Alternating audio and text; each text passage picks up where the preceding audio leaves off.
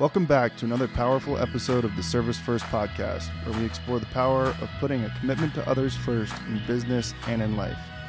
Join us as we sit down with industry leaders, entrepreneurs, and everyday people who are making a positive impact through their commitment to service. Get ready to be inspired, learn from the best, and discover how you too can put service first.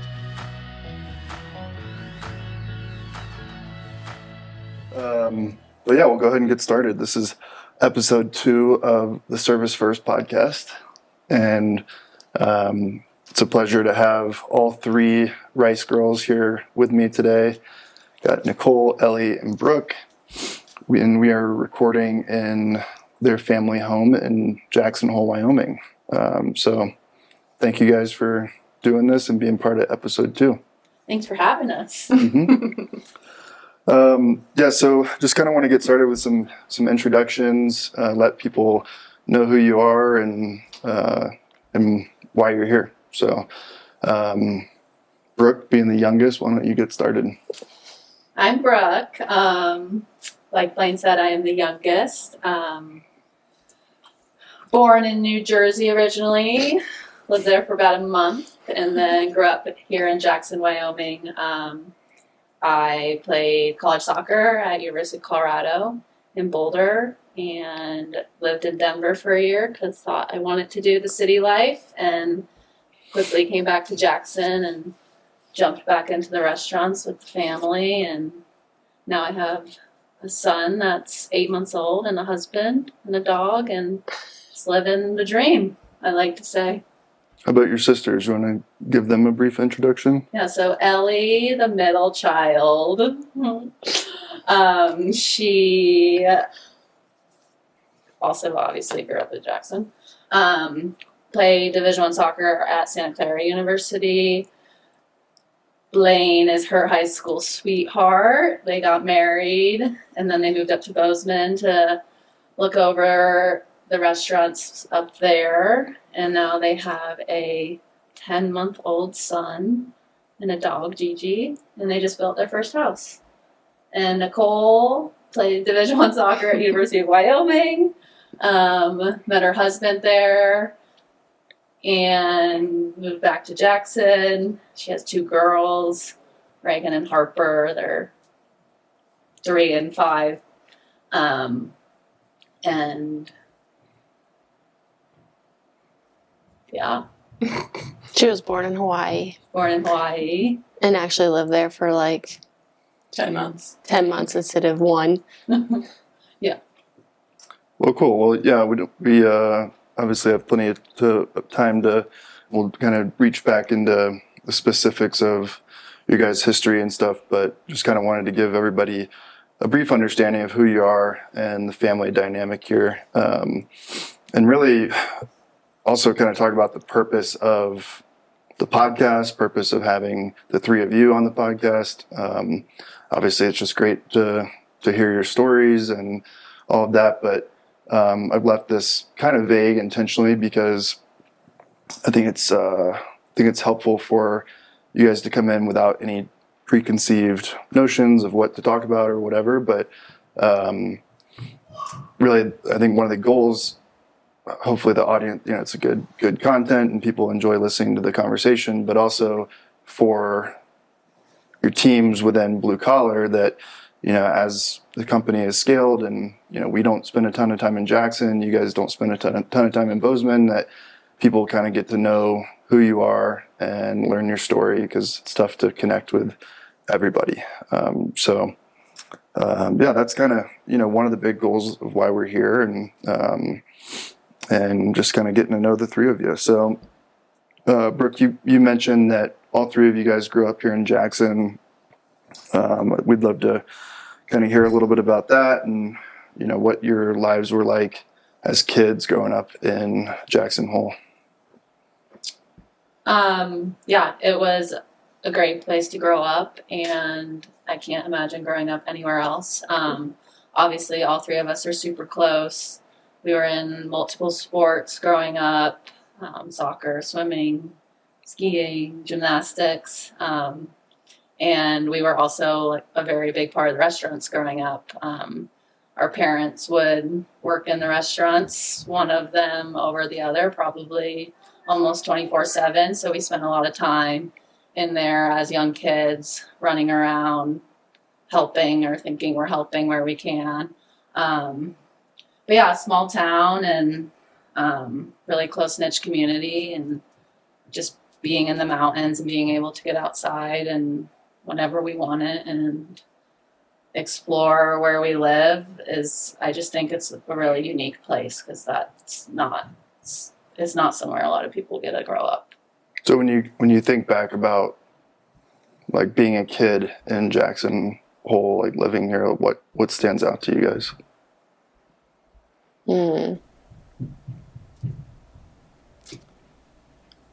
What stands out? A lot of things. I mean, Kelly School, going to elementary school at Kelly, stands out, where it was not our elementary school lives. I don't think were normal in the sense of most kids' lives. What is it about Kelly School that's not normal? Well, let's see. The first thing is that, multiple first things, but the first thing that comes to mind is our playground was not a traditional playground. There was swing sets, and that's about it. And a warming hut. But that wasn't traditional. It was this old structure, 2-story structure, with bench seats with gross carpet. I don't know if you guys played this, but we used to play like the floor is lava. That was like our morning game. There's a tetherball, a basketball court, a gross slide that everyone was scared to go down because we heard horror stories of kids doing things down that slide. And we played a lot of like football and ice hockey and capture the flag. There was a sledding hill. And the other unique thing was the grades were combined. Kindergarten and first grade were a class, second and third grade were a class, and fourth and fifth grade were a class. We learned to ski at Kelly School. Every Friday we would go to Snow King and ski. So as far as growing up here, that had a big unique impact on us. A lot of really different field trips that I don't think you would get to do other places. And then in the restaurants, waking up and going downstairs and helping my mom decan the tomatoes and all the big cans and deep hit avocados for guacamole. Because you guys lived above Mary Piglet's at the time. Yeah, but this time we lived above Mary Piglet's, so I was, I don't know, 3, 4, 5, probably closer to 5 at that time. She would have pancakes from the flat top ready for me in the morning and run down the stairs in the back door. I'm assuming Dad was with you guys upstairs. So your mom was cooking breakfast for you in the Mary Piglet's kitchen. Yes. It's like one of those, I guess, core memories you have. I don't have a ton of memories from those times, but I remember specifically seeing pancakes on the flat top and then her in the back with the big can opener and then scooping out the pits and the avocados. And I probably wasn't doing much, but I'd like to say I was helping. It's funny, your parents mentioned that too, like really? Having that memory of like specifically your mom like working the can opener. It's funny how that one must stand out. We still have them, you know. So, yeah, Kelly School, you guys touched on that a little bit, but so that's just kind of a more like super small town Wyoming upbringing, and then tell me what it was like living above the restaurant with your parents working there all the time and stuff. Do you guys remember much about that? I don't remember. I honestly, you guys probably don't remember. I don't remember it. I mean, you would probably be the only one. My memories are limited, but it was a 2-bedroom little apartment, or 3-bedroom, I guess. But we all shared a bedroom, the 3 of us. Bunk beds and Brooke's little twin bed. But a lot of what I remember is, it's all good memories, but it's like running downstairs to see my mom, her coming home, my dad going downstairs to close the restaurant out, my mom taking us in the stroller somewhere probably to let us lose some energy at the park, or I remember some babysitters, my grandmother coming out all the time and spending, long periods of time with us, probably to help my parents, because we weren't I think I was the only one that ended up going to a daycare center for a little bit of time, but for the most part, my parents just made it work because that's all they, could do at the time. And the age gap, so, yeah, I guess walk us through that. So Nicole's the oldest, and then by the time that Ellie and Brooke were around and getting into kindergarten age, you guys moved out of that apartment above Mary Piglet's, and we moved north of town. I'm 3.5 years older than you, 4.5 years older than Brooke. We lived in a couple houses in town when we first moved to Jackson, and then once we moved out north of town, I did kindergarten and first grade in the town elementary school, so I didn't actually start in Kelly school until second grade. And then these two, you didn't know that? I think I forgot about that. I think I did. These guys went to Kelly from kindergarten through fifth, so I was second through fifth. So I got a little taste of real, whatever you want to call it, traditional school. And so by the time you guys were there at Kelly School, and you said you combined grades, and you're already only 14 months apart or something, right? So you guys were basically in the same might as well be twins. I think a lot of people thought we were twins at times. Yeah, we were always in the same classroom. Kindergarten first, yeah. How did that convey over to the other parts of childhood? Well, we were all three very close, but because Brooke and I were only 14 months apart, sometimes classrooms and everything. Yeah, sometimes Brooke and I probably would do more stuff together than Nicole. Not because I was always the third wheel. It's not because we didn't like her. We just She was just old. Third wheel life right here, all day, every day. She was older, and Brooke and I had the same friends. I wasn't cool to them. The same everything. We were on the same sports too, right? Yeah. So that was a big thing. We'd go to practice together. Yeah. Everything. And sports were a pretty important part of your life, I guess. Yeah. They Just were life. Right? Yeah. Life was sports. Why do you think that is? I mean, obviously your dad was an athlete and stuff, but why were all three of you ending up playing collegiate soccer? But being involved in lots of other sports when you were growing up, what was it about sports that you guys felt connected to? I loved the competition.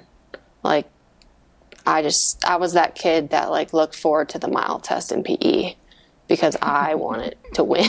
Thinking back to that, I'm so weird, to be honest. We know.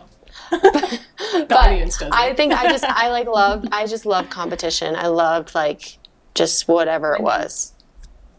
Yeah, winning or just trying to do better than I did the last time. Be the best. And I don't know. It was thrilling to me. So I think that's cool because you don't. Most people don't probably pick that up about you. No. About no one thinks to themselves, Ellie's a really competitive person, Yeah. But you were in sports, and especially as a kid.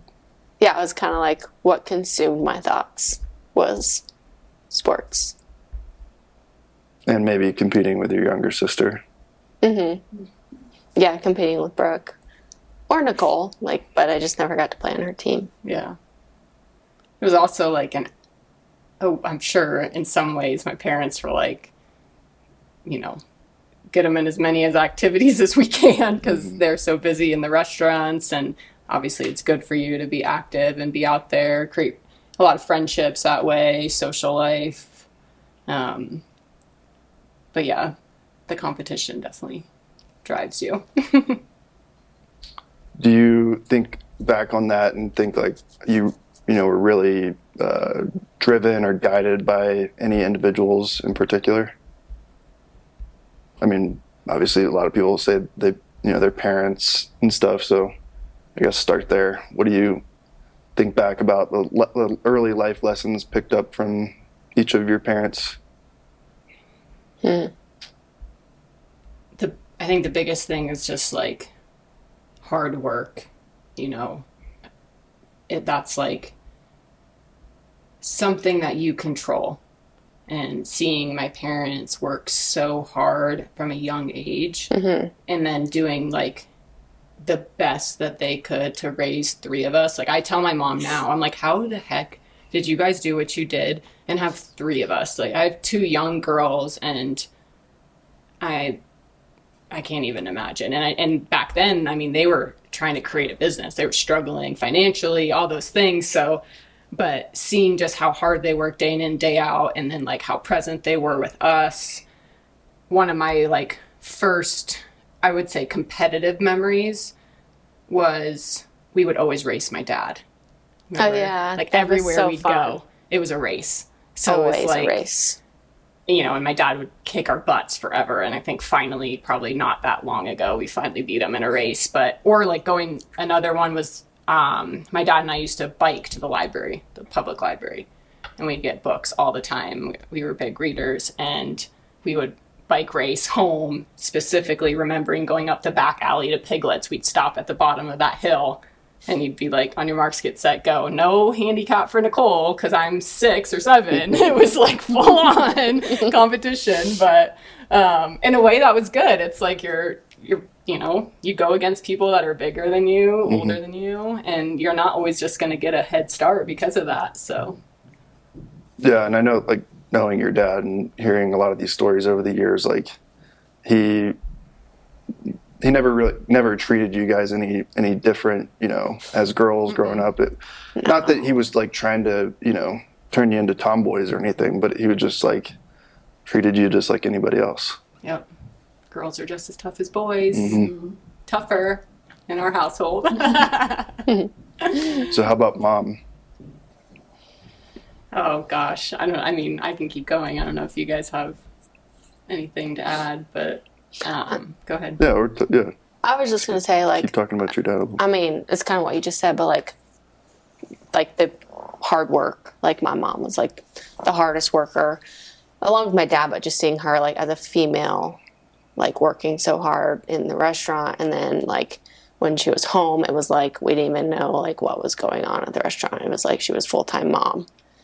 And then just, like, being kind. Like, I think my mom is like so kind, and I think seeing that and being around that for so long, like I think that helped all of us. Like, look, you can just be nice, like you can be kind and, you know, do things in a nice way, even if it kind of upsets you. You can be competitive with each other and with everybody else, but at the end of the day, you still are like a good person. Yeah, and I think it was a good balance, because my dad was definitely like a little more like competitive than he is more competitive than my mom, and so it was like a healthy balance of like, all right, like, you can be super competitive, but then like let's bring you back down and like still, you know, enjoy She's life. Also like very patient, and she juggles a lot of balls. Like, she is the queen at juggling multiple different things, and you not even knowing it affects her. Like, you know, like but like doing stuff for her and my dad, and then having all of us 3, and then still like doing stuff in the restaurants. Like, she is just like, and all of our crazy schedules as we got older. She's like, a queen. I try to channel her energy sometimes, because I feel like I want to go off the rocker times. I'm like, she would like wake up. Mom. She would wake up every morning when we would go to school and make us breakfast, like every single morning. Whether that was like cereal some mornings or like and lunches eggs and stuff, but every morning she would wake up and get up with us before school. When a lot of parents weren't doing that, I remember picking up friends and their house is dark as they're waiting to get picked up, and not seeing mom up with us would have been weird. Remember, we'd always like lean over the railing and mom would be like, "What do you want for lunch?" We'd be like, "Italian sandwich." She was good at those from Jersey. Yeah, those are so good. Oh yeah, and the ho-hos. Yeah. So like, picking up from your parents, you talked about dad's competitiveness and drive and stuff, and then mom's patience, but it sounds like work ethic was a common theme between the 2 of them, just kind of maybe communicated in different ways.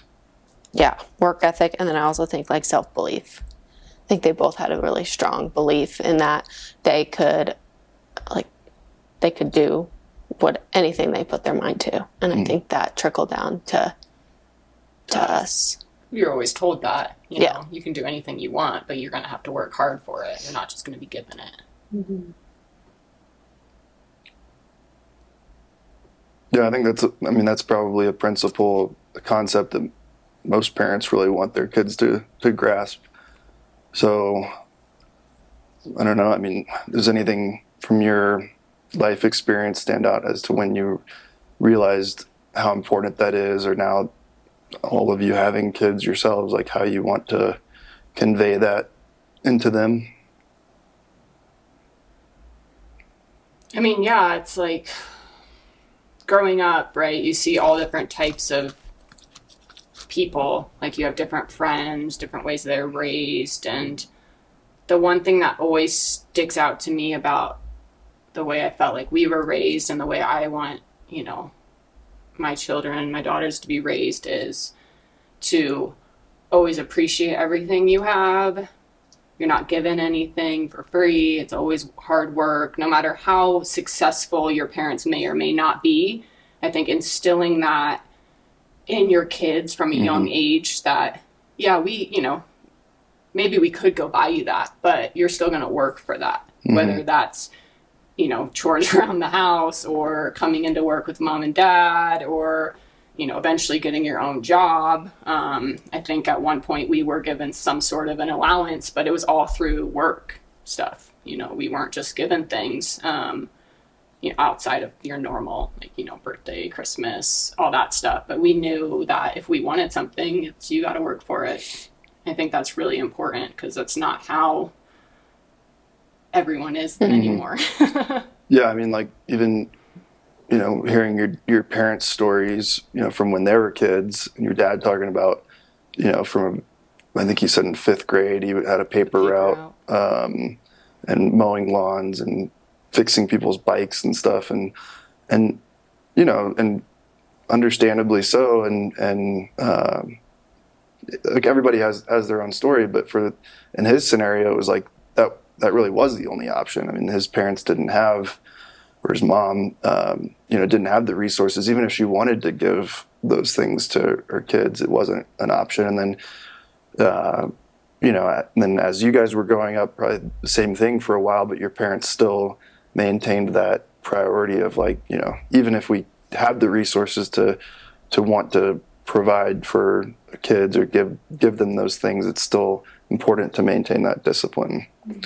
And then, of course, in sports, I think that's something that parents don't have the ability to just hand over success in sports, right? You have to earn it. Everybody has to earn it, no matter how privileged you are. And you guys played a lot of sports. Everyone's on an even playing field when it comes to that stuff. Right. So, and then like, I mean, I think in terms of understanding and learning the importance of work ethic, the value of work ethic is like, it's really when you get to experience like the payoff from something, right? Like whether it's from your job and you get your paycheck, or in sports and you get to become more successful or better at whatever you're practicing after hours and hours and days and years of training for that sport. And you guys had a little bit of both. You were working, but also super active in different athletics, right? Was there any, like, when did you feel like, I mean, all three of you ended up landing on soccer, but was it because you started to see success in soccer and that's why you got focused on that?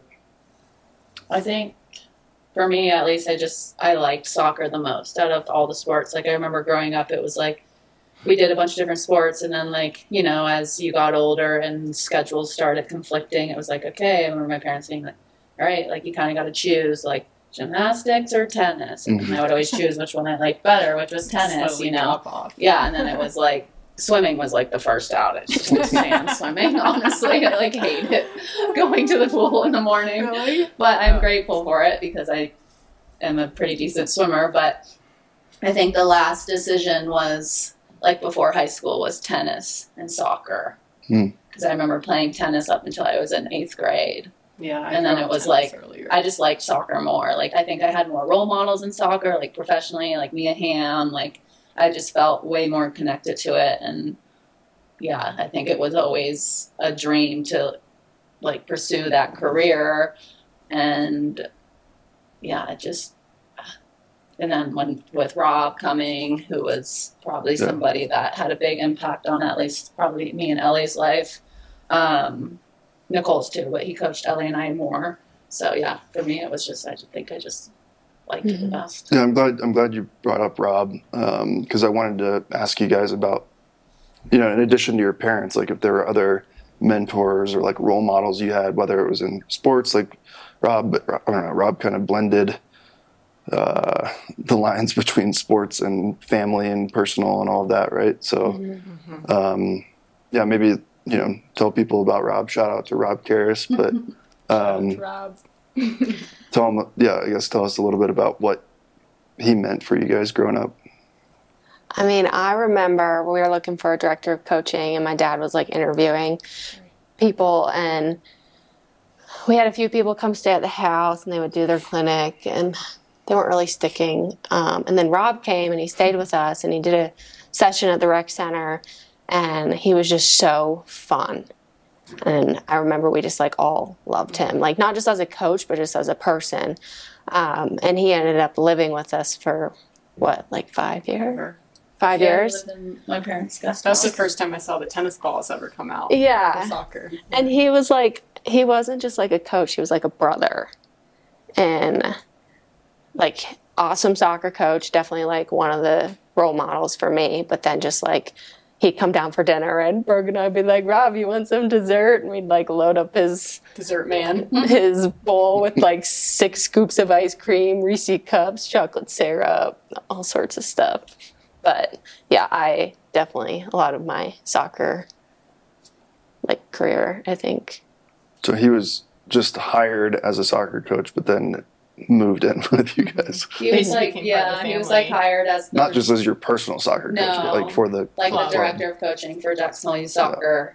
Yeah. And then he lived in my parents' guest house, but he would also like give us private training sessions like in our yard. And there was like he was a brother, but he also like had that line of accountability, like you weren't going to be late to his practice, And I just think obviously our dad was our coach pretty much our whole life, and then having someone else come in and like get coaching from a different perspective, and someone as experienced as Rob. I mean, I think as far as like youth, he's probably the best coach. Yeah, like him and my dad together were pretty awesome. Yeah. I've never asked either of your parents that, but I mean, now hearing that story kind of makes me think like, having 3 girls that had at that time maybe not solely identified soccer, but were definitely like passionate about soccer, having a guy like Rob who, I mean, number one, you guys got along with, your parents got along with them, but then having him move in to your house, like, I mean, it's really maybe some intent there to like have this talented soccer coach to help mentor and guide you guys towards a future in that sport. Yeah. Interesting. Definitely. Other than soccer, or maybe just other than athletics, did you guys have any other interests as, when growing up, high school, whatever? Like outside of sports? Sure. Brooke wanted to work in SeaWorld. That's like a childhood, like... you wanted a horse, too. No, I didn't have any other interests. I'm horrible at art. I tried to play the violin. Like, I just, it was all around sports or being active or, I mean, I enjoyed spending time with friends and things like that, but it was all. We all liked being active. Yeah. I remember, like, that day you're talking about with Rob, I had a basketball game that evening. We had a training session, the first training session with Rob at the rec center. And I remember thinking to myself, I still don't know if Sean knows this, shockingly. If I mess my ankle up on one of these tennis balls, he is going to kill me. Even though he was extremely supportive, so I got to give him that shout out for us to play soccer. But also, like, just as far as being active goes, you know, I remember growing up playing basketball. We'd have a Saturday game, so we're done at, 2 or 1 or noon, depending. And I would go skiing the rest of the afternoon. And then I'd want to ski on Sunday in the wintertime. Or, obviously we're traveling for soccer a lot. I don't remember ever sitting home. Like, we spent time on the lake. We did a lot of camping in the summers, which were tons of great memories there. But we were always outside. We were always doing things. Like, we would, in high school, in the fall, we would do cross-country practice, and then we'd go to soccer practice. Like, we would just, I don't know, it was like normal. We were like, okay, there's our practice. Yeah, I mean, I think just the whole mentor coaching thing, I think it's important to know, I'm sure I'm speaking for everyone, we had a lot of great coaches growing up. I see them today, and it's still, hugs, Jason Huggins, and at least for me, Sean Shockley and Ryan Bell and, James Howe, probably for you too. They all, in track and everything. And Jeff Brazel even was super supportive when he, cross country. And Ralston was super supportive. Yeah, Tom Ralston. High school. It's all these people, bought into what we wanted. And were there to and they all would have done anything to help us, especially somebody well, yeah, sorry if we did. But Sean Shockley, I think about him all the time with basketball. He would let us miss practices sometimes because he knew our dreams were to go play soccer.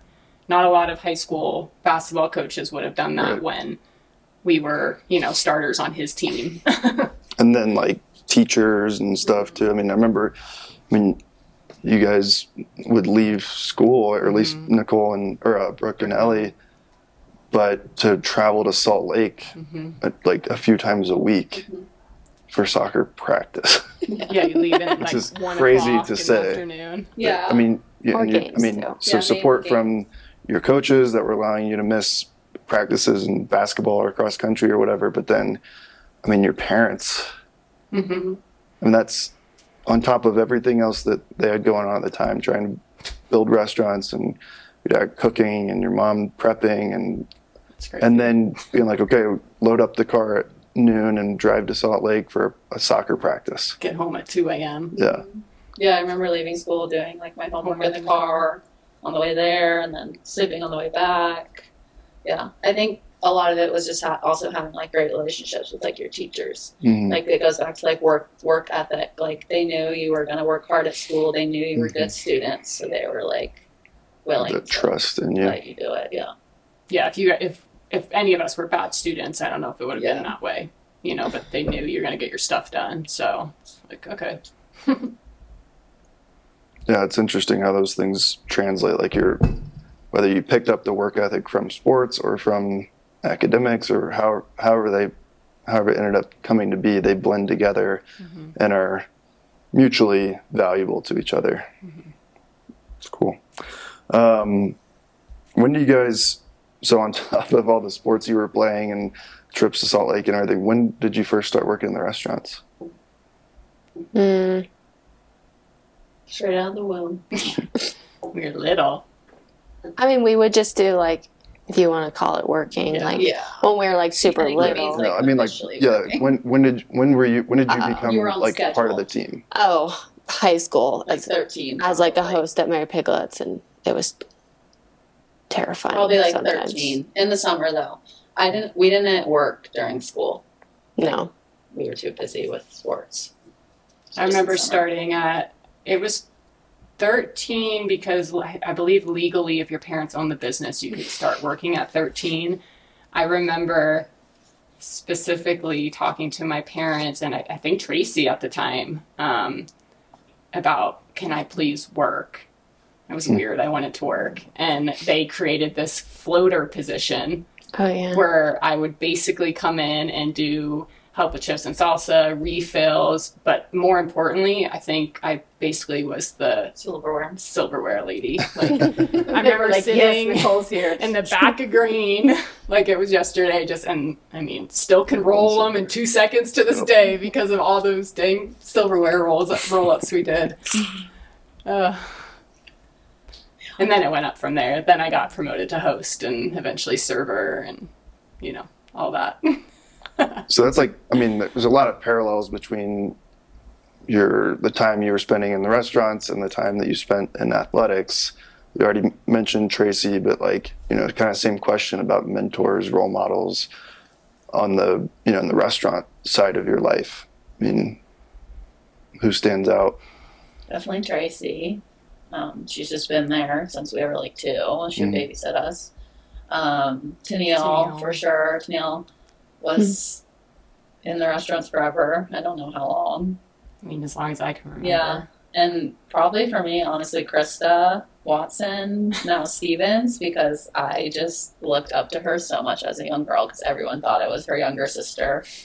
And I was just so honored because I just thought she was the prettiest server ever. And she would always take me under her wing when I would go in and help me with everything. Do you guys remember Sandy? Mm-hmm. Oh, yeah, Sandy Winger. Yeah, she was another one. We used to run up the back alley with my mom going to work, yelling out people's names who we were going to help with. Yeah. I get Tennille, I get Sandy, I get Tracy, I get Heather, I get Britt, But I always got Krista. Yeah.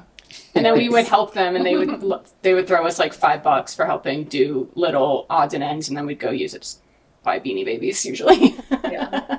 And your mom was there working too, right? Mm-hmm. I guess, yeah, she was, and I don't remember, I'm assuming she was either in the kitchen or upstairs doing bookwork, but I'm sure my mom in some ways was grateful for all these it's like half babysitter. I didn't even think about it like that. Yeah. She's like free babysitting. Just being able to bring your kids into work. Yeah.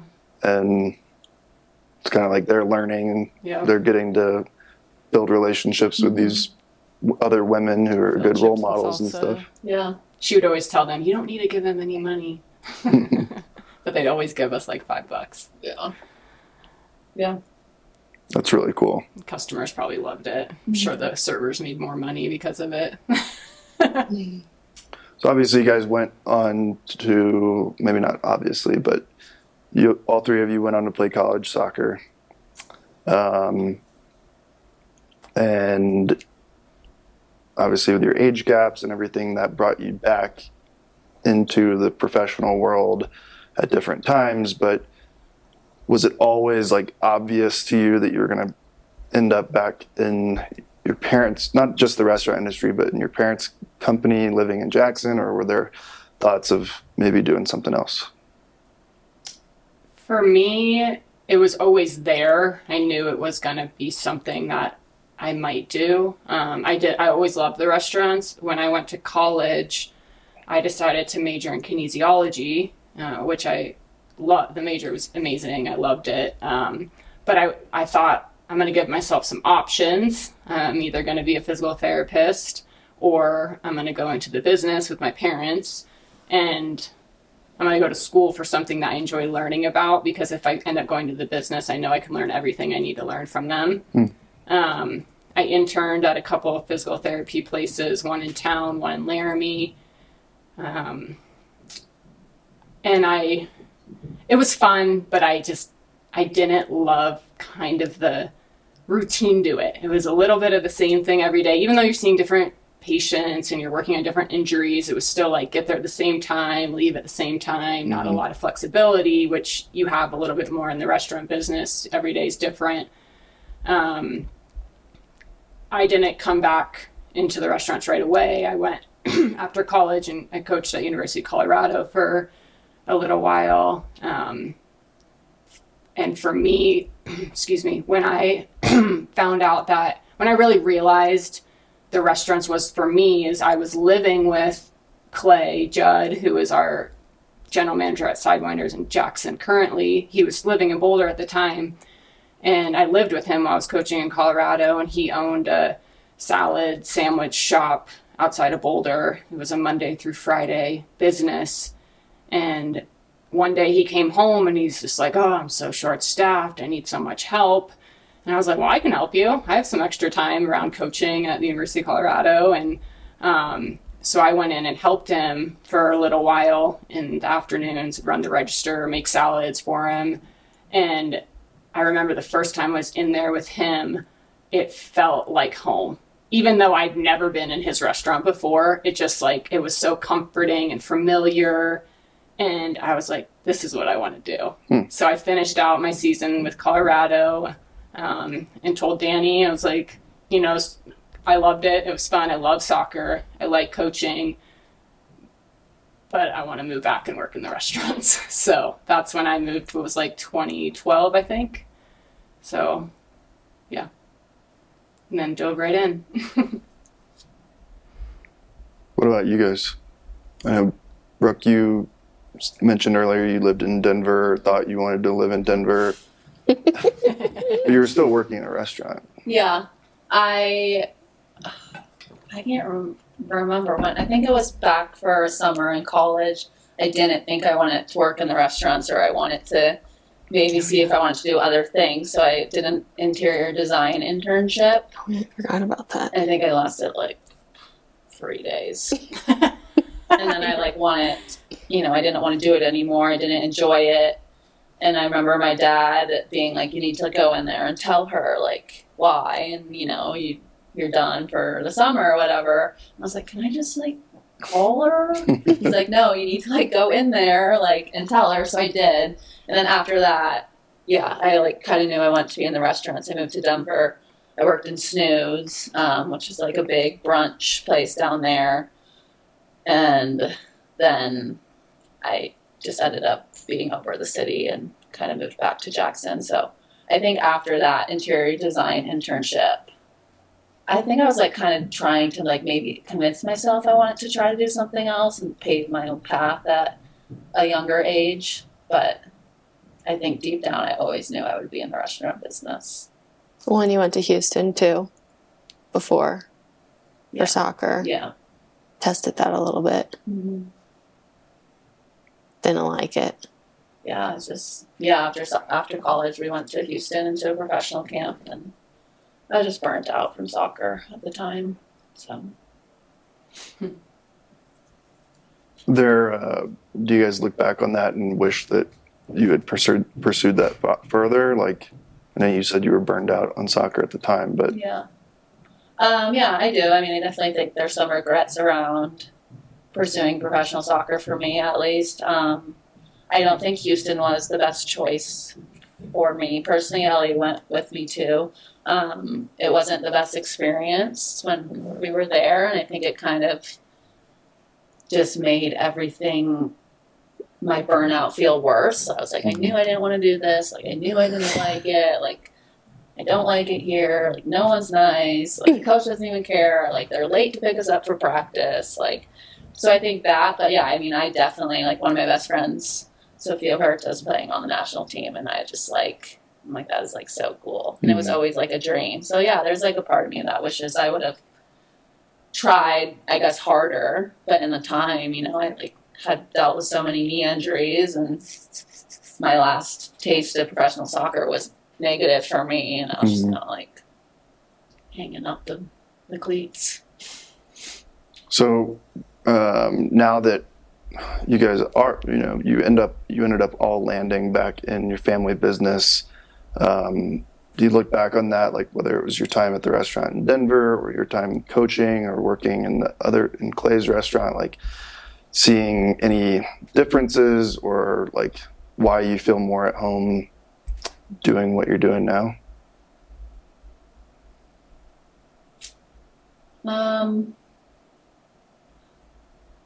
I think, yeah, I mean, I think like working in Denver, it was a great perspective for me to be working for a different restaurant group that wasn't my family's. And I was just like, I mean, I was just a server there, expo, a food runner. Like, I wasn't in management like I am now, but it was really cool, like seeing it from an outsider's perspective, and like seeing how much their managers were working and their types of lifestyle they had. And I just think Jackson is home for me, and I think that's where I wanted to be. And obviously having the restaurants was a huge win. So what's it like working professionally with your entire family?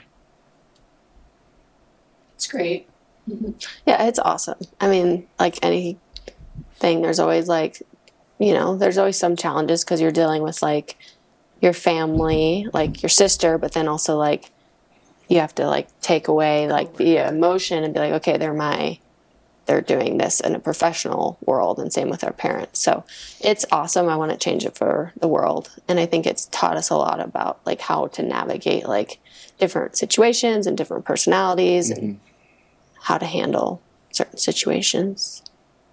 Is there ever been any like, talking about navigating different situations where people look at you like, well, you're the parent or the owner's kids or whatever, and how have you guys worked through that?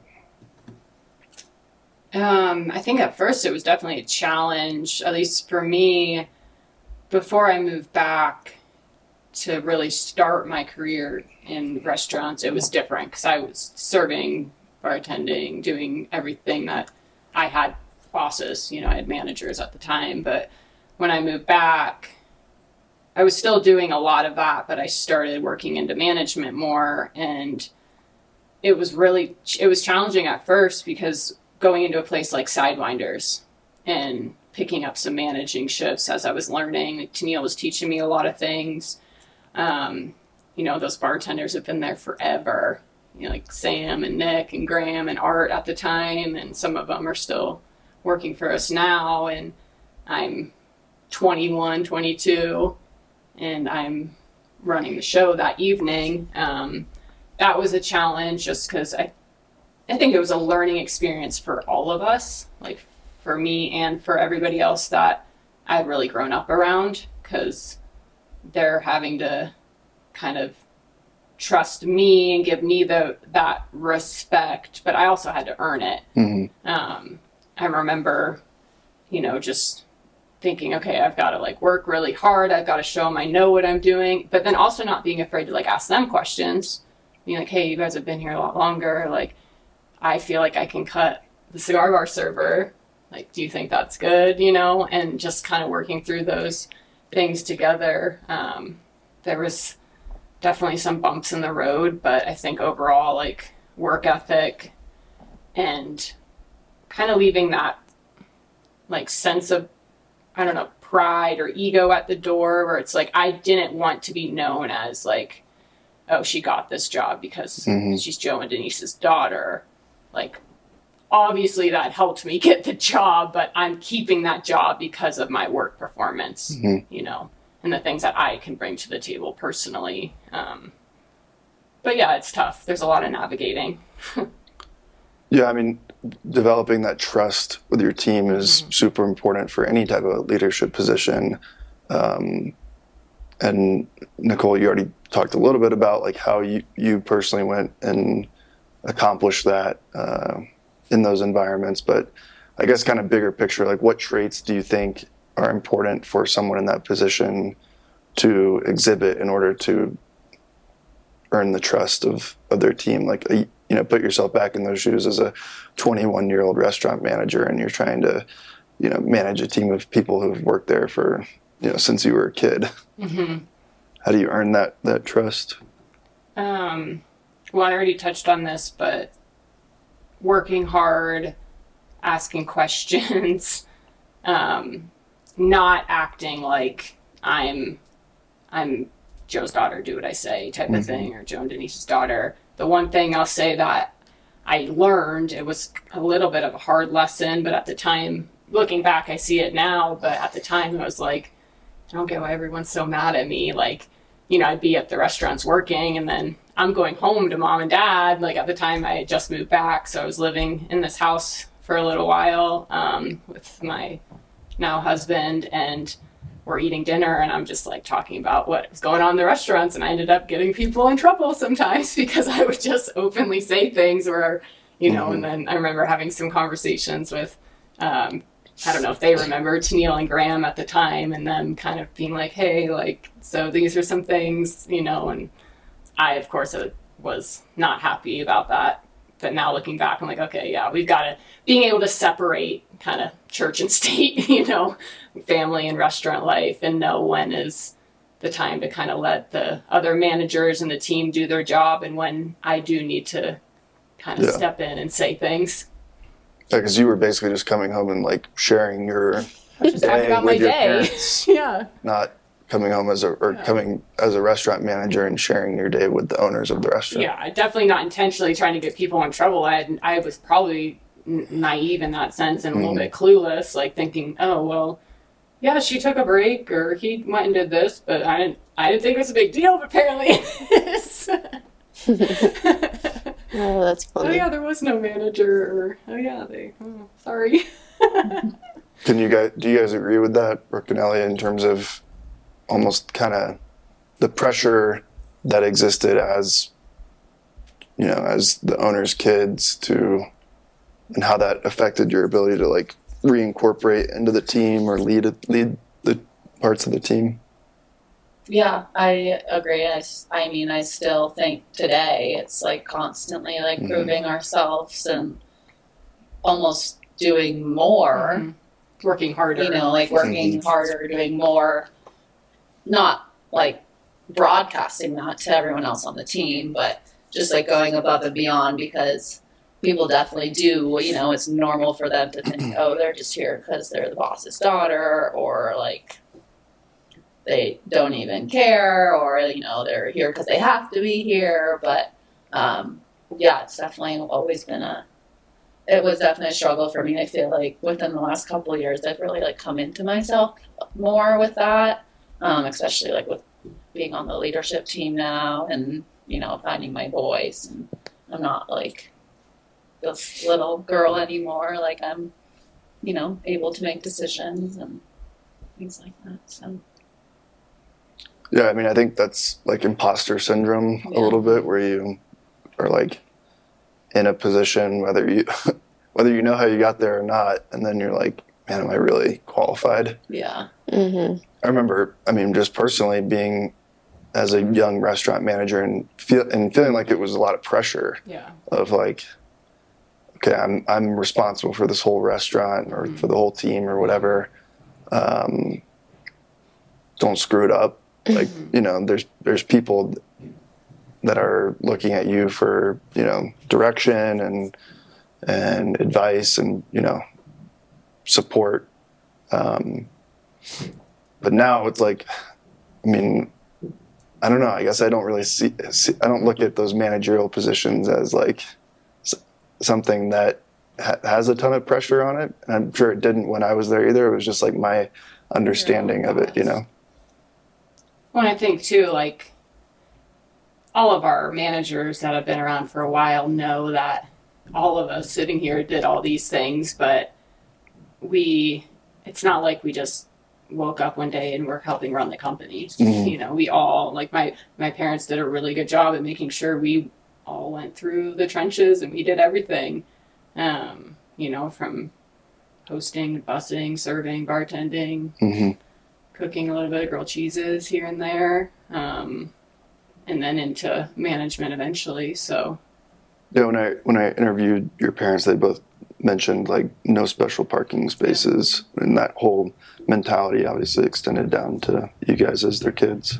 I mean, thinking about like someone like Tracy, right? Like we met her, I was in second grade when she came over to babysit us for the first time, and now we work side by side with each other. And you know, she okays things with me, but which is so crazy because she was like my babysitter and one of my mentors, but now it's like we're a team.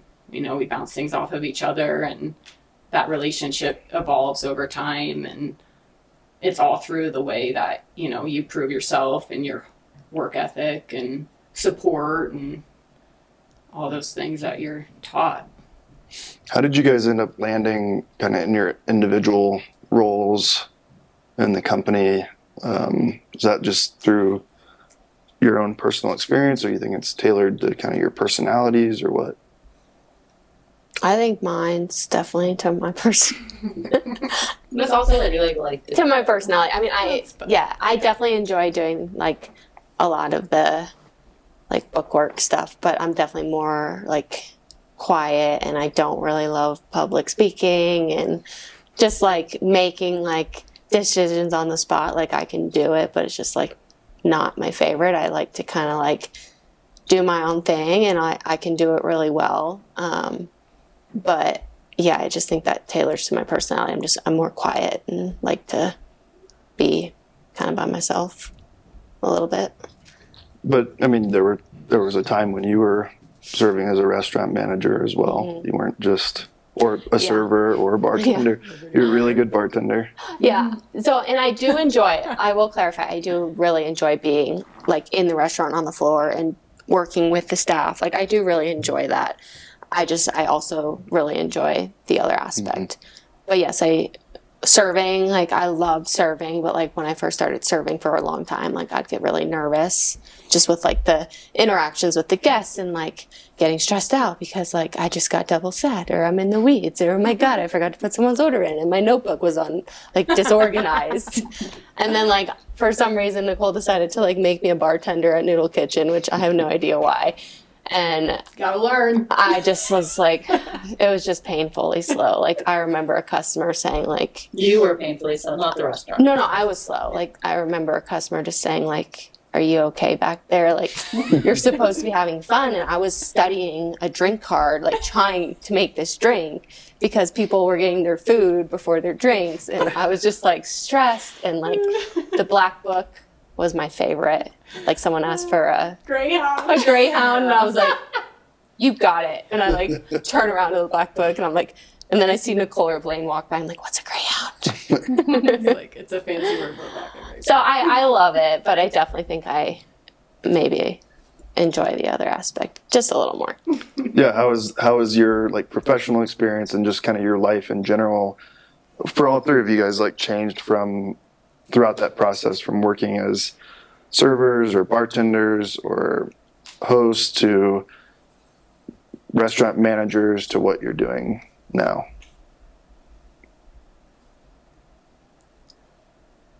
I'll start. Like, I mean, what I'm doing now is nothing like what I used to do.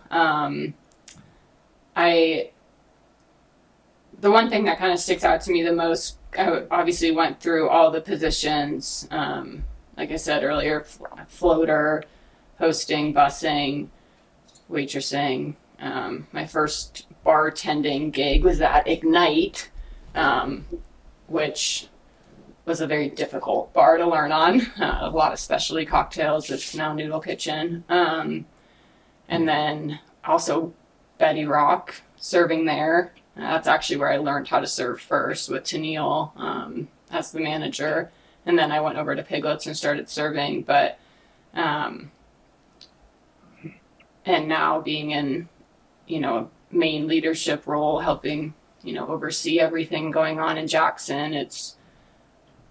I've always enjoyed, I don't want to say being in charge, but like I've always enjoyed like helping make decisions and leading from the front and, trying to stay calm and cool. I remember in high school in the summers, I worked a full schedule in the restaurants, but I always wanted to. I always loved picking up extra shifts and working, and I remember working a double on the 4th of July because we needed a busser, so I bussed during the day and then served that night.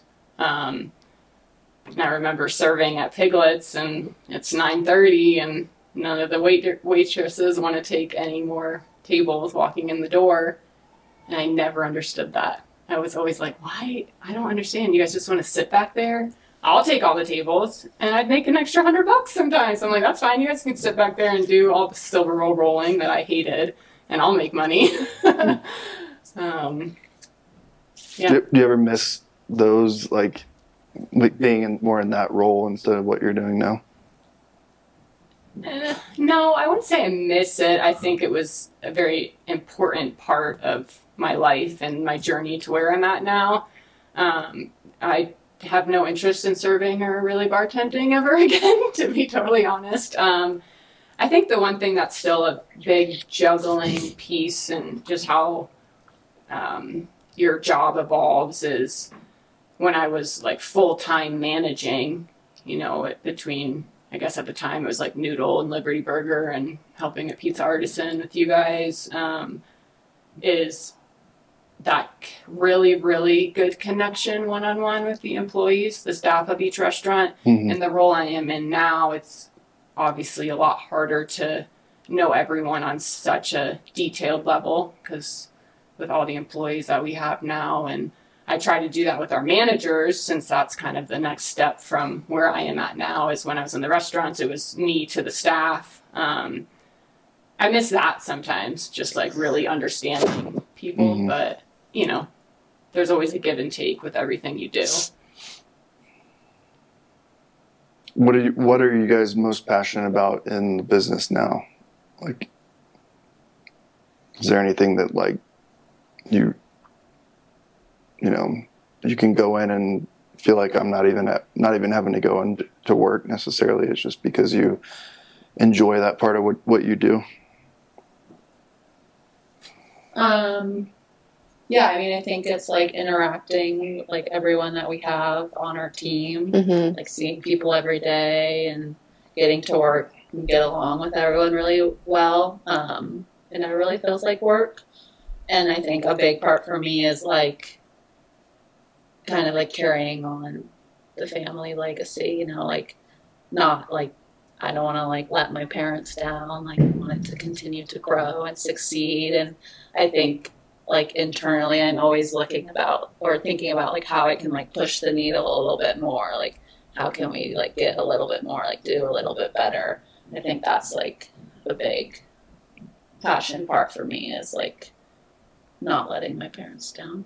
I think too, no like pressure. Development, we're big on developing people inside and outside of work, and seeing whether it's staff, managers, or members of the leadership team grow into their roles and expand their capabilities and teaching them and, again, helping in and outside of work when needed.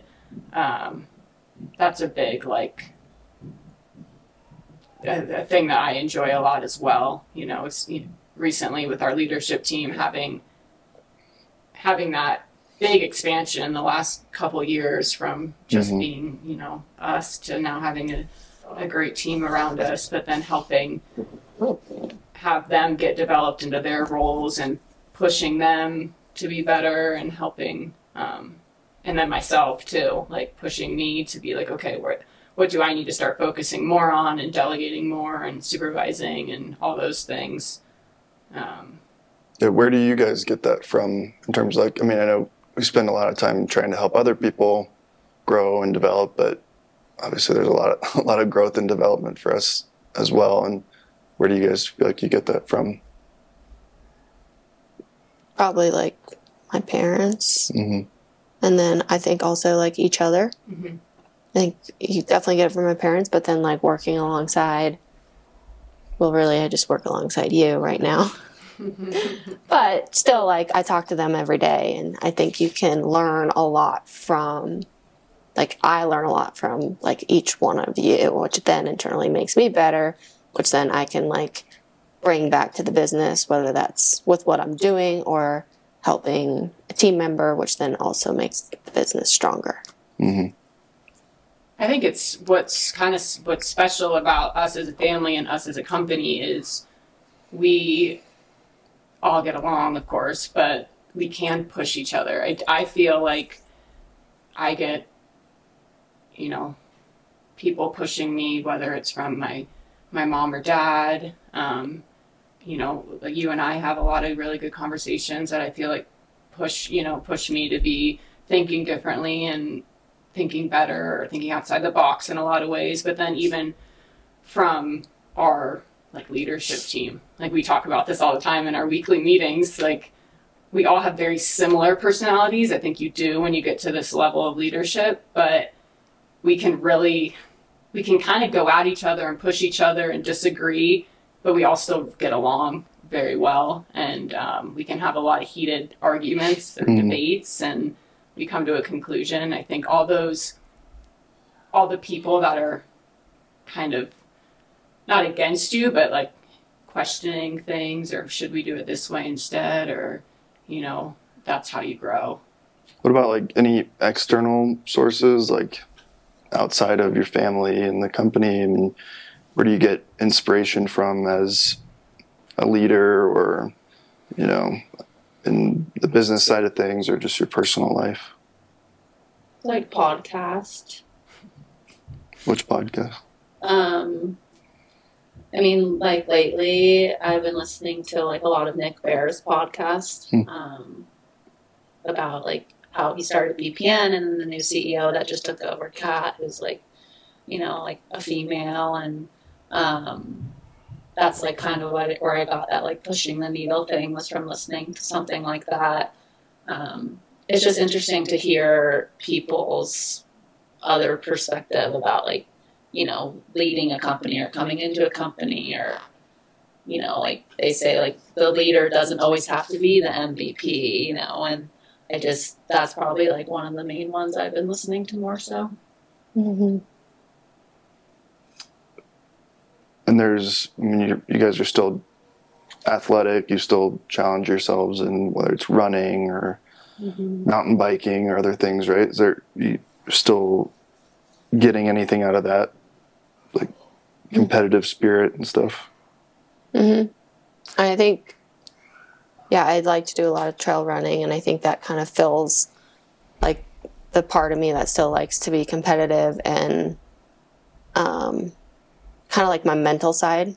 Like, I think a lot of people think like, oh, like she's running because she, you know, it's physical, which it obviously is, but for me it's a lot of mental, and like when I push myself running, it also, when I'm doing that, it helps me tap into like, okay, if I can push myself in this, like if something in the business is uncomfortable for me, which would be like sitting down and having to like fire someone, like that's like super uncomfortable for me. Like I get knots in my stomach, but being uncomfortable is how you get better. And so when I'm extra like running in a race and you tap into that, it helps me be like, okay, like you can also sit down and do something hard in the business. Pushing yourself outside of your comfort zone. Yes. So running for you mainly? Yeah, mainly running. I mean, I like to mountain bike, but I mean, uphill. I just like going uphill. I'd rather like someone else take my bike downhill, and I would just like to run. How do you push yourself out of your comfort zone? Definitely mountain biking. That was like something I found post soccer that I like really became passionate about, I guess. I've like, before I had Nash, I did like a summer of probably like 4 or 5 mountain bike cross country races, like 30 miles. And I think it was like the same thing, like just finishing that race and like, you know, like placing and like the top 10, like is just really cool. And then I think another thing, just sports in general, is like surfing. Like obviously we live in Wyoming, but surfing, when I met Nate, it's like the most challenging thing for me, but I'm like so addicted to it. Like, I just like go out and I just like want to do better. Like I just like the next time I go out, I just want to like catch more waves or whatever it is. So I think it's depending on like the season and where I am, it's always tied to like sports for me. Nicole, you've had severe knee or injuries and surgeries. How has that impacted your ability to like sort of have athletic endeavors that push you out of your comfort zone, and how have you like coped with that? I mean, it's made it challenging for sure. After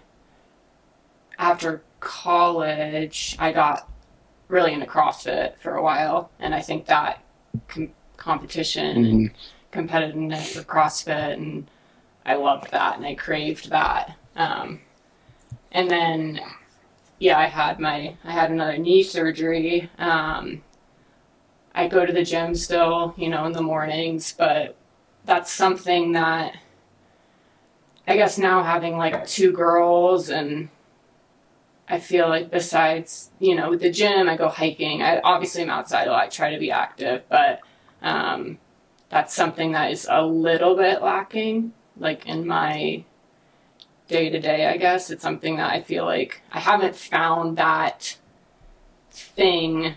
I bike on, I have a Peloton that I bike on. I like that because that's a little bit of competition because you can see the leaderboard and obviously you have your own personal PR goals. I would love to be able to go out and play soccer again, whether it's with coaching or playing. My knee's definitely very limiting to me in that. I don't ski much anymore. But that being said, I have my outlets. I have my girls that we do a lot of things now that they're getting older. Like Reagan's just started to get into soccer and gymnastics and skiing. So that's been very fun. And a little bit of that challenge, I can help teach her how to do things, and playing soccer with her is brings me a lot of joy. So, parenting in general just pushes you out of your comfort zone. It's definitely it's a different chapter in my life, and I'm very content. I'm not unhappy by any means. I love my day to day. But yeah, it's just, it looks a little different now than it used to. So. Yeah. I mean, on that subject, how has becoming a parent changed, your life experience and balancing that with what you do in the company and stuff? Nicole, you've got the most experience out of anybody at the table here. Yes, I do. It's changed everything, you guys know now, but you have a kid and your life totally changes. Obviously it's for all the good things, right? But yeah, balancing everything, and it's not easy at times, that's for sure. Balancing, full-time mom, dad duty or parent life, but then also helping run a company, those are challenges every day and how you balance those things. But I think for me, I came to a realization where I was okay, I had Reagan, and I had a hard time at first because I felt how am I going to be the mom that I want to be to her? I want to be present. I want to help raise her. I don't want someone else to raise her. I want to be there, but I love my job, and I love my career. I love overseeing things and working in the company. I would be a horrible stay-at-home mom. I would just not. I would not be a very good person. And I think everyone has their paths, and there's no right or wrong answer in what you do. But I remember, I think I was actually talking to Neil, and she was you'll figure it out. You will find the balance. If that's what you want to do, you will figure it out. And you do. People always say, how do you balance being a mom and working? I'm sure you guys hear it too, being a dad. And you figure it out. You kind of prioritize what's important, what maybe things in the past that I was crazy about in some ways. I just used to go to the restaurants just to go to the restaurants because I was oh, I'm going to go work. And I would work when I maybe didn't need to. And now trusting the team when I want to be with my kids at soccer practice or be home with them at night if my husband's working. It's definitely a juggling act, but you start to prioritize what's important in life and business. Mm-hmm. Yeah, the family dynamic of, the restaurants being part of your family life since you were little kids has been such a huge component of your experience, and doesn't seem like that's going away anytime soon. How do you where do you see that going now that we've all got kids, and both for your roles and I guess the company in general, where do you see everything heading, and how is it connected to that family dynamic? Where do you see the company going? And your personal roles and how it is impacting the family as a whole. I mean, for me, like, I will always want to work and be involved in the restaurants. I definitely, I like to also, like, be home with Tucker, too. So I think, like, currently right now, like, I'm not in the restaurants as much as I used to be. And that has been, like, that's my own personal choice. And I enjoy it, but it's definitely like it's hard sometimes. It's just like a balancing act. It's like, what are these people thinking? And I'm never there. But then it's like, and when I'm not home with Tucker, I'm like, oh, I like miss being a mom.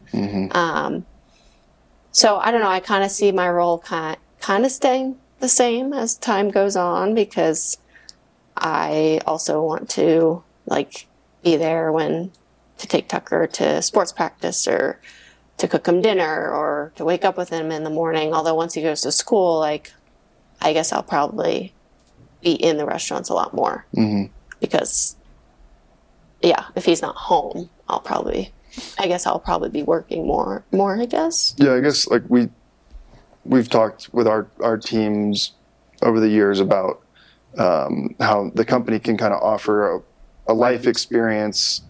I hate to say offer a life experience, but is compatible with life experience that's either more, family and quality of life oriented, which is a priority to some people, and on the other end of the spectrum, more career oriented. And it's like, neither of those are right or wrong. It just depends on, and I think that we've all been in different parts of that spectrum over the course of our careers. But, like, yeah, I guess, where do you feel drawn, or, like, are you driven more by one end of that spectrum or the other? I feel like I'm maybe a little more drawn to the family. What was the other word you used? I don't know, like quality of life or something. Quality of life with still work. Like, work is still very important to me, but I think I'm a little more drawn to, like, that family side, especially, like, with us working together. I think that provides, like, a different dynamic. So yeah, I guess I'd maybe fall a little bit on that side, if I had to be completely honest with myself. But obviously the company is still growing. I mean, we're getting ready to open another Sidewinders in Jackson. So, I mean, somebody's driving that growth, right? It's to Nicole. I mean, you too, bro.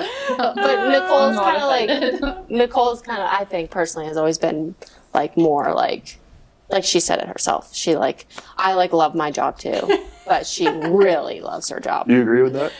She's been more, like, I feel like she's more career. Yes. You kind of always been. Like, I'm definitely drawn to, like, I always think, like, how can I, like, still be present in the restaurants and be successful, but also, like, as time goes on, we get to spend more time with Nash,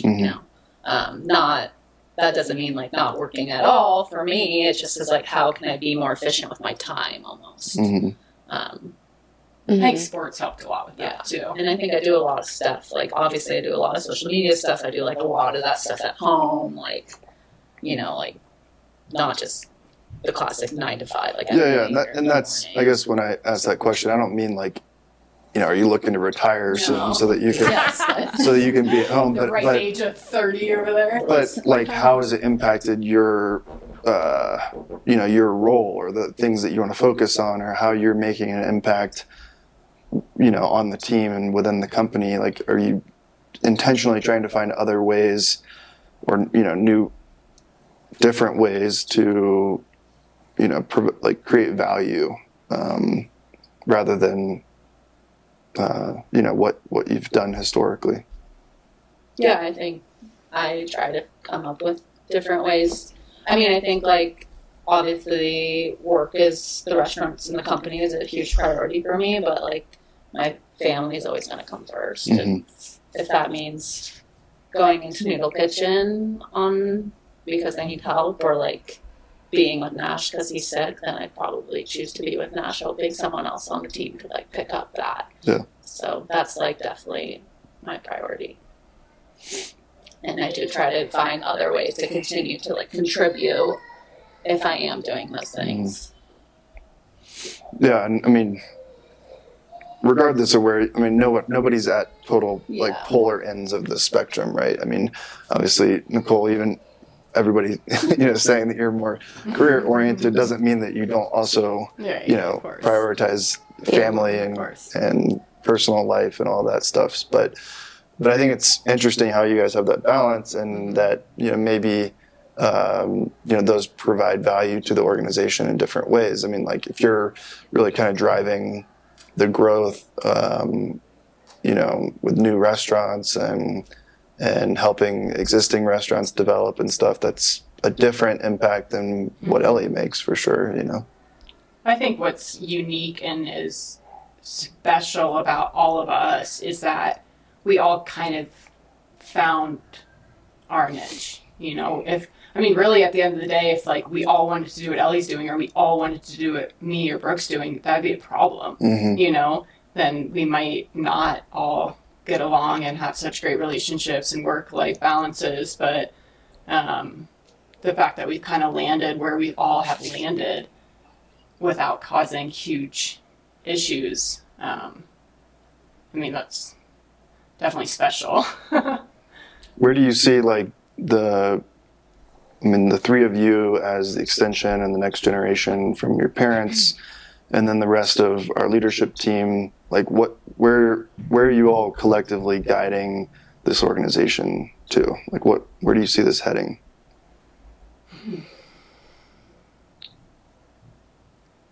Well, we've had these talks, but whether it's in growth, as in more restaurants that we've talked about internally in Jackson area, Bozeman area, like my dad says, it's all up to us, even though we all know that he still enjoys that thrill of new concepts and opening new places. So really do I think we're going to continue to grow? Yes, because we've already had those conversations. I think that's exciting. I think we also all agree and are on the same page about like family work-life balances. I think we all want to be present with our families. None of us, I don't think, have any intention of wanting to open a Sidewinders in California or New York City.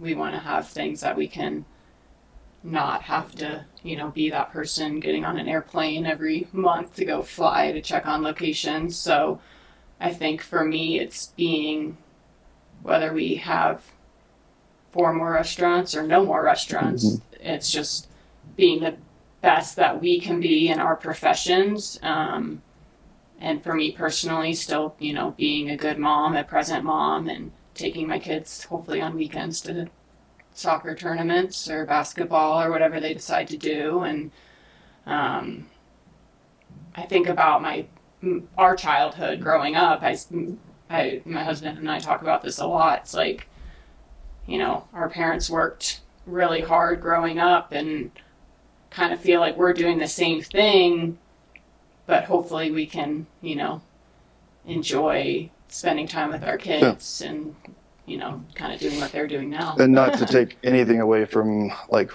what your parents were going through and their experience when you guys were kids, but the company is a lot different now than it was 20 years ago. And so scaling or continuing to grow, even if you just stay on the same trajectory,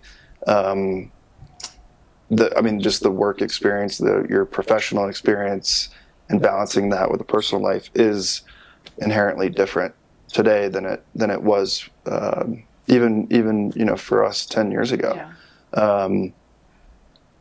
So I guess one of my final questions, is there anything that you really focus on or that you think is most impactful in accommodating that growth as leaders in the business and for you as parents and in your personal lives? I think it's just like building a great team around you, which I feel like we've done, and maybe there's other people that join that, but I think that's like the main thing for us to continue to grow and be able to have that work-life balance, is finding and people that want it continue to push it as much as you do, and people you can trust. And I mean, I remember before we had the leadership team, and it was like Nicole, me, and Tracy, and we were just like, you know, it was a lot harder in Jackson, but now we have Brian and Jeremy here. It's like just having that help and people that you can rely on is like definitely going to help the growth. I remember Dad saying that. I mean, and Mom too, probably, is they wouldn't have continued to do what they did if they didn't have good people, because you don't want to live in your job, you know, you want to work to live, or whatever they say. And if you don't create and help build a good team around you, then that you will live in the restaurants. And your parents, I mean, obviously there's lots of other great team members that they had over the years, or still have, but they also had the three of you that came into the business as, you know, key players and building that team around them. What do you guys look for in who you surround yourselves with? Like hardworking, humble, kind, and trustworthy people. It's kind of like good person with like really good character, I think. Like matters a lot. It's better than bad character. Yeah.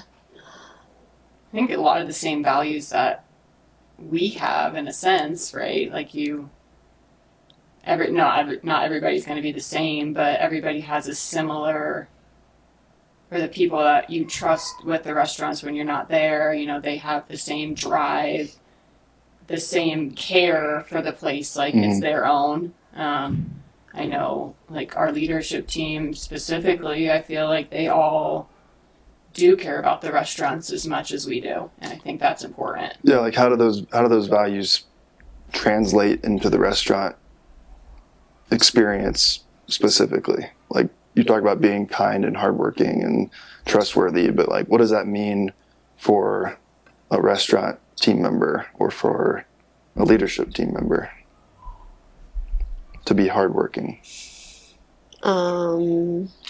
How can they like exhibit that? I think there's a lot of ways, obviously, but one way is just like not just standing around like telling people what to do, like just going and either doing it yourself or doing it with them. I think is like leading by example, I think is a big trait. I think like the kindness thing is like going back to what I just said, like you're not just gonna, like if someone messes up, you're not just gonna yell at them and get mad at them. You're gonna maybe look at the bigger picture, like does this person have something going on? Are they new at this job? And kind of like learn to understand your people and talk to them in a way that will motivate them and help them learn and gain confidence rather than like kind of tearing them apart. And like building, obviously we talk about our culture all the time in our company, and that started with, you know, our mom and dad, and the working hard, but not necessarily, well, not complaining about it, but working hard and being humble about it, where it's like, yeah, I'm going to go in and do this because I need to. This is what the business needs, and I want to do it, but I'm not going to just project that to everybody, you know, and be, look what I did. Ask for recognition. I went and did that. Yeah. Right. And then also really just taking that care for whether it's your staff at your restaurant or the management team, and looking at them as human beings and not people that are just in your restaurants, you know, helping you make money or helping your restaurant succeed, like little pawns in a game, but actually caring about them. And I think the fact that we have so many long-term employees in our company attests to that, even in Bozeman now. Like, you guys have so many that have been with you from day one, and I think a lot of that goes back to our culture and how we take care of people. And if we're not doing that, then how would we expect our management team to do that? But it's awesome when you do see that, and you see a management team member or leadership team member doing something proactively, taking care of, like just exhibiting that like loyalty to a team member or looking out for them on a personal level. Yeah, and like seeing somebody come to you and be like, hey, like this person's been working really hard. Mm-hmm. They've been going above and beyond. Is it okay? Or I was thinking about, getting this for them, and I just think them even coming up with that idea is the greatest thing ever, because it's like I unfortunately don't feel like that's normal anymore. Yeah. And I always look at that as that's like one of the best perks of having this organization that is so, fortunately successful, and we have those resources to do those types of things. And that's just always like a good reminder of like, that's why we do it. Well, one of the things I want to ask everybody that we interview on the podcast is this common question of like, how has the concept of service impacted your life? You guys obviously grew up in the restaurants. You have served on teams, athletically and in your communities. I guess for each of you, or maybe collectively, what stands out is how that life of service has impacted you.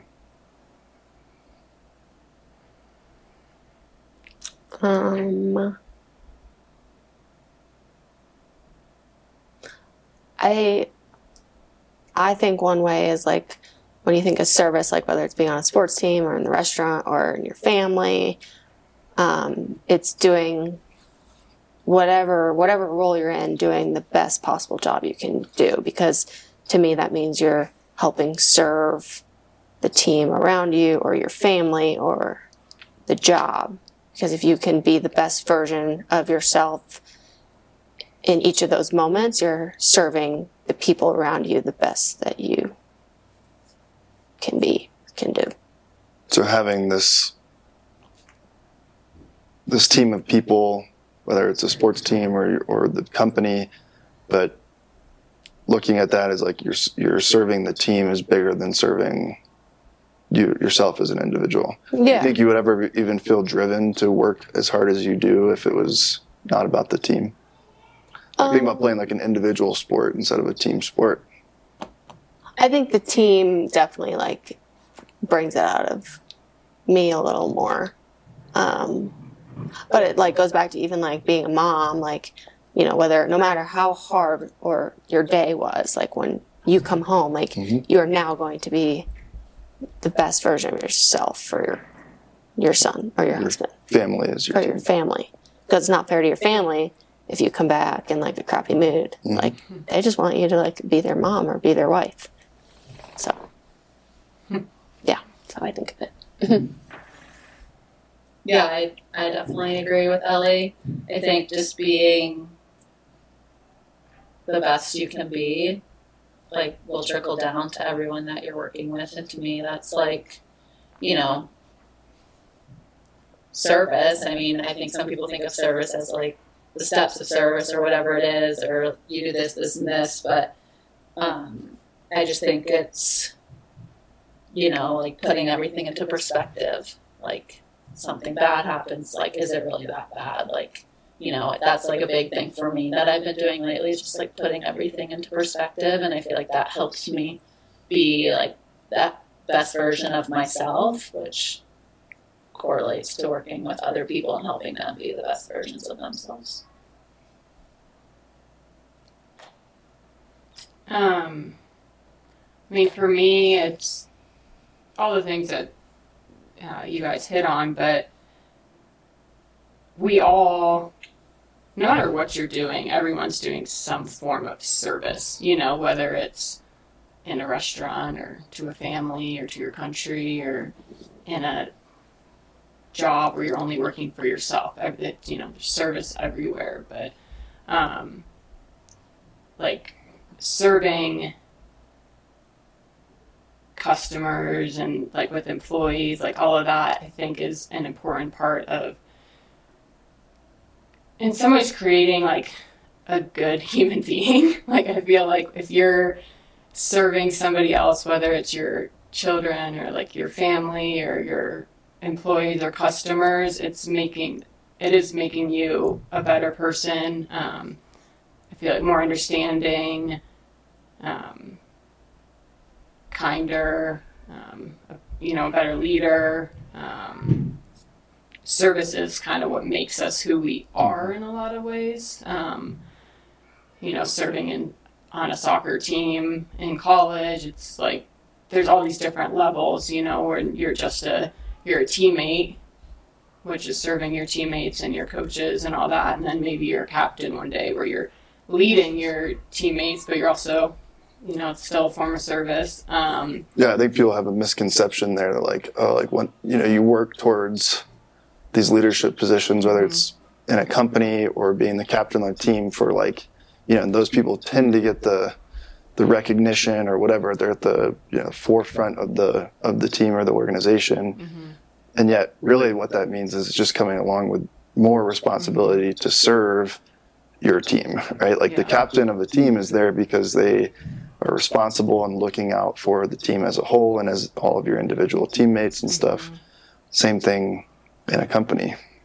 Yeah, as you grow in a company and in a role, there's more and more things and people you have to serve where it's your immediate team, the managers, the customers, it widens the net of service. And it changes the way you do your service because your roles grow and evolve. So,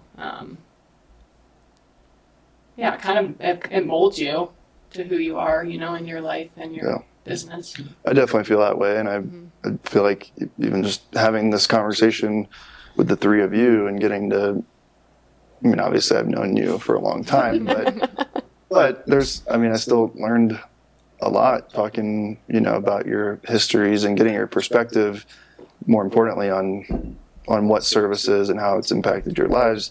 I feel like I learn a lot, from having those conversations with other people that have dedicated so much of their lives to that concept. So I appreciate it. Yeah, thanks, Lane. Thanks for having us. Do you guys want to just, let anybody know that cares to listen to this, where they could find you or where they, could continue this conversation with you?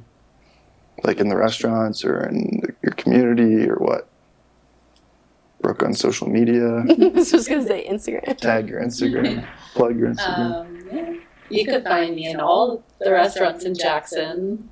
All of our restaurants are probably on the mountain occasionally or the trails in the summer, but it's where we am.